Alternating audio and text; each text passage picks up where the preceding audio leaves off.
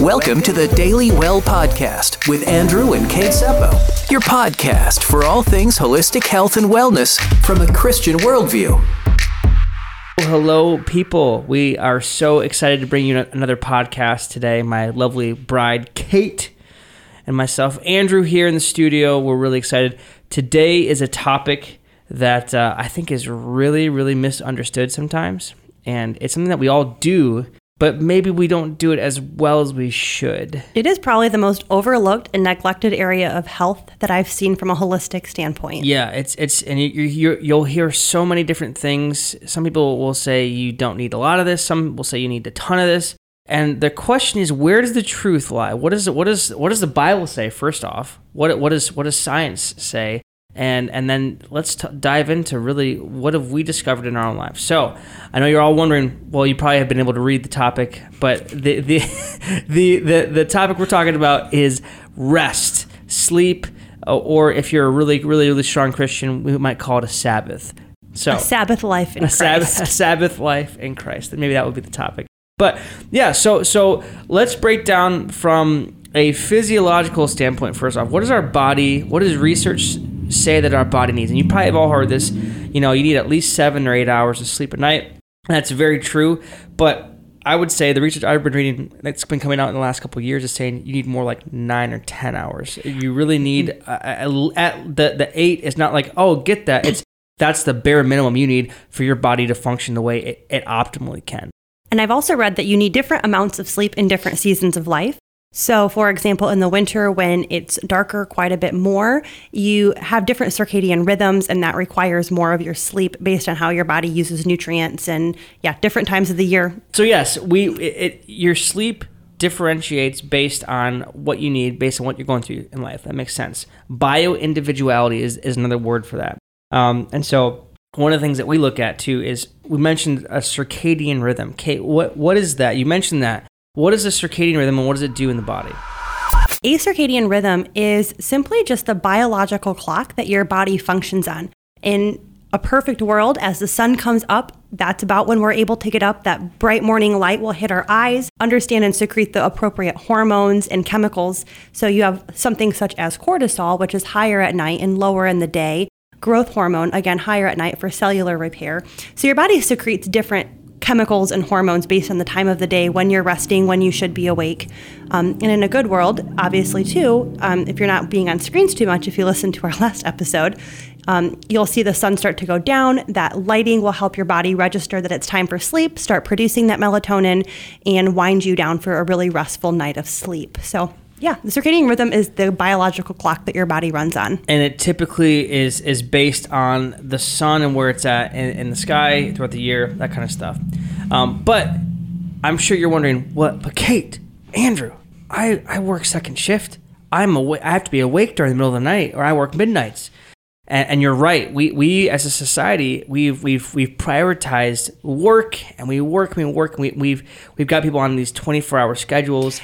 And in some professions, it's genuinely necessary. Absolutely. Like the medical field, like hospitals have to be staffed overnight, Absolutely. ER clinics, and that kind of stuff. Firefighters, nurses, that kind of stuff. And we've actually in our practice over on the west side of Michigan, we had a lot of people who worked in factory jobs where they were producing things, and they had 3-hour shifts. They had first, second, and third shift. And so we did this. We did a couple of different talks to them specifically on how to get good rest, even if you are working, third shift and you're going in at 10 o'clock at night and you're coming out at 6 or 7 in the morning, and you're sleeping during the day. So there are some really interesting tips. We can go into those a little bit later. But the biggest thing is we need sleep. From a biological standpoint, sleep, it does a lot of things. It rewires our brain. It helps us transition short-term memories to long-term storage. So if you're a student listening to this, and hopefully you're not cramming for finals or whatever, but if you are trying to retain information, adequate rest is actually probably better for you than staying up super late the night before the exam and trying to cram as much information. I know it seems faulty, and I've been there too when I was in undergrad and grad school, but the more rest you can get, the better turnover rate you're going to get from those flashcards to long-term storage. Proper amounts of sleep are just integral to your health in terms of getting rid of toxins. It helps for cellular repair and regeneration. It improves your brain function. It helps you to relax more, to have decreased stress. Stress is associated with almost every known chronic health issue out there. So if you have good sleep, your risk for things like strokes and heart disease and diabetes and pretty much any chronic illness is going to be improved by getting better sleep. Yeah. And let's just be honest, waking up after a good night's rest feels amazing. So that's your body telling you, hey, do this more often. This is fantastic. But despite knowing how good rest is for us, and Scripture repeatedly in every section telling us that rest in a Sabbath life in Christ is an important and integral part of our lifestyles and how God created us, it always seems to be the first thing that we nix when our schedules get to be a little bit tighter. Rather than maybe saying, oh, this extra commitment needs to go, or this night out can't happen, we seem to go, well, we can kind of have our cake and eat it too and try to cram everything in, and all of a sudden we have very poor sleep and we're not sure why we're grouchy. I believe that's called burning the candle at both ends. Is that correct? That is correct. And we've been there too. I'm somebody who's notorious for that. I'm a yes man, so I like to say yes to everything, and prioritizing time for rest and for time to be in bed, asleep, and even throughout the week. This isn't just even sleeping. This is again, managing your schedule and finding, a day or so throughout the week to have a Sabbath. And, I know some people are either really staunch, hey, you have to have a Sabbath on Sunday because it's the Lord's day, or you have to have it on Saturday because that's when the Jews had their Sabbath, was from sundown to sundown, and you can't do anything. I think if we look at Jesus, we see the heart of that is not to have such a religious ferocity for one specific 24-hour period, but to have a heart that is allowing God to work on you and to be quiet and to still and quiet your mind. To be available for wherever he may call you. Yeah. To hear from him. Yeah, I mean, all throughout Scripture we find that Jesus and the prophets of old talk about listening to a still, quiet, small voice. And if you're not allowing yourself time to be quiet and you're just constantly going, and you never intentionally have that time to hear from the Lord, you will not hear his voice, and you will find yourself in a weird funk sometimes and just not know where you're at. So this is as much a physiological as much as it is a spiritual discipline that is hugely important. That's good.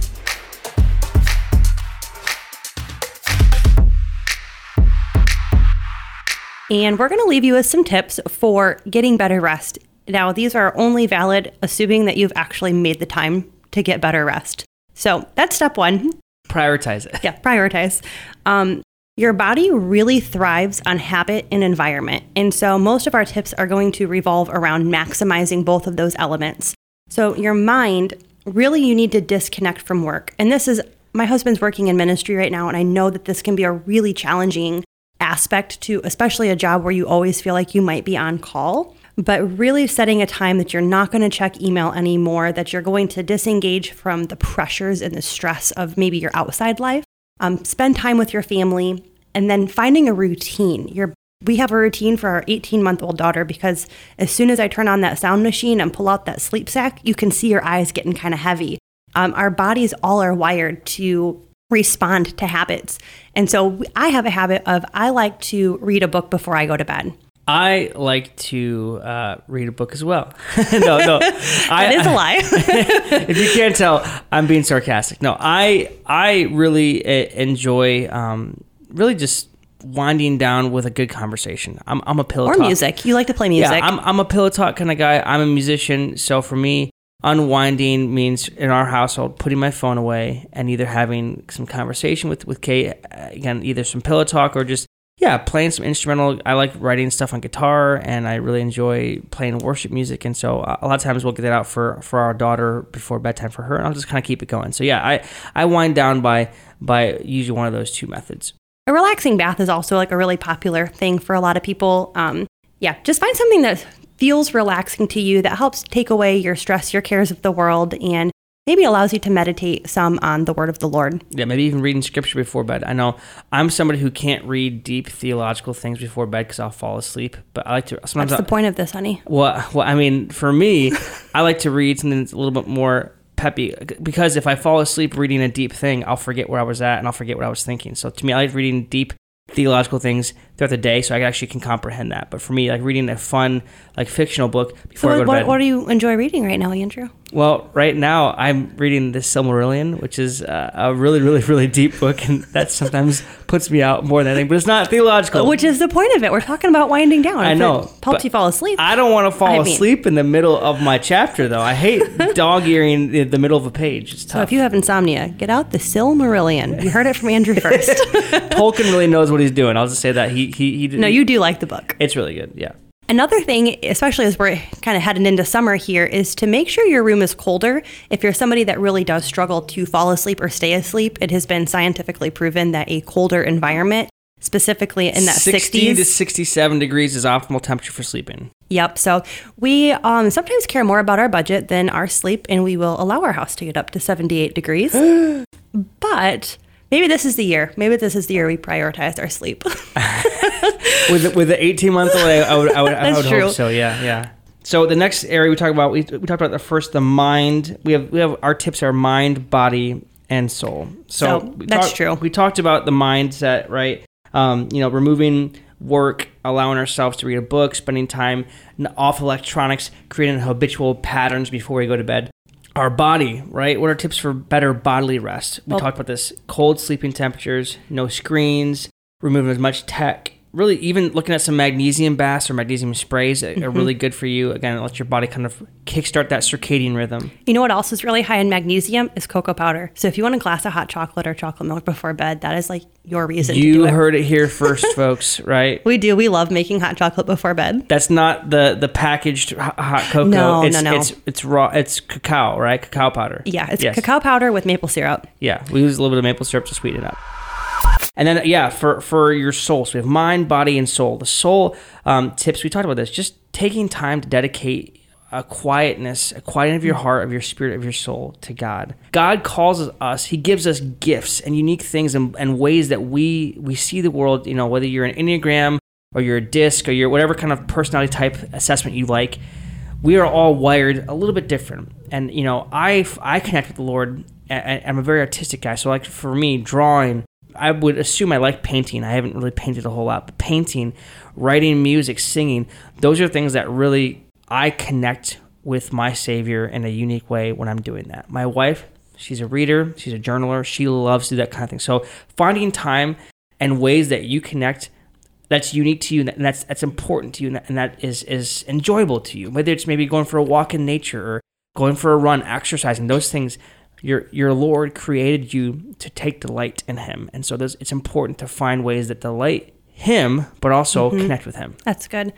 And this is a less serious tip, but a lot of people too that might have a racing mind, or perhaps they do feel the Lord is prompting something on their mind in the middle of the night or whatever, will keep a little journal next to their bed or a little note card so they can just jot down some thoughts that they might otherwise be sitting there stewing on for an hour. And if they have the opportunity to just write it down, know that they won't forget about it in the morning, can help them pass out to sleep way quicker. So if you're somebody that has a lot of thoughts at night or in the middle of the night, I would say maybe just get out of bed, talk to the Lord about it, maybe write it down and allow yourself to just be relaxed, trust in the Lord, know that he's got you, know that he is going to provide for you, and not spend time worrying about the next day. That's really good.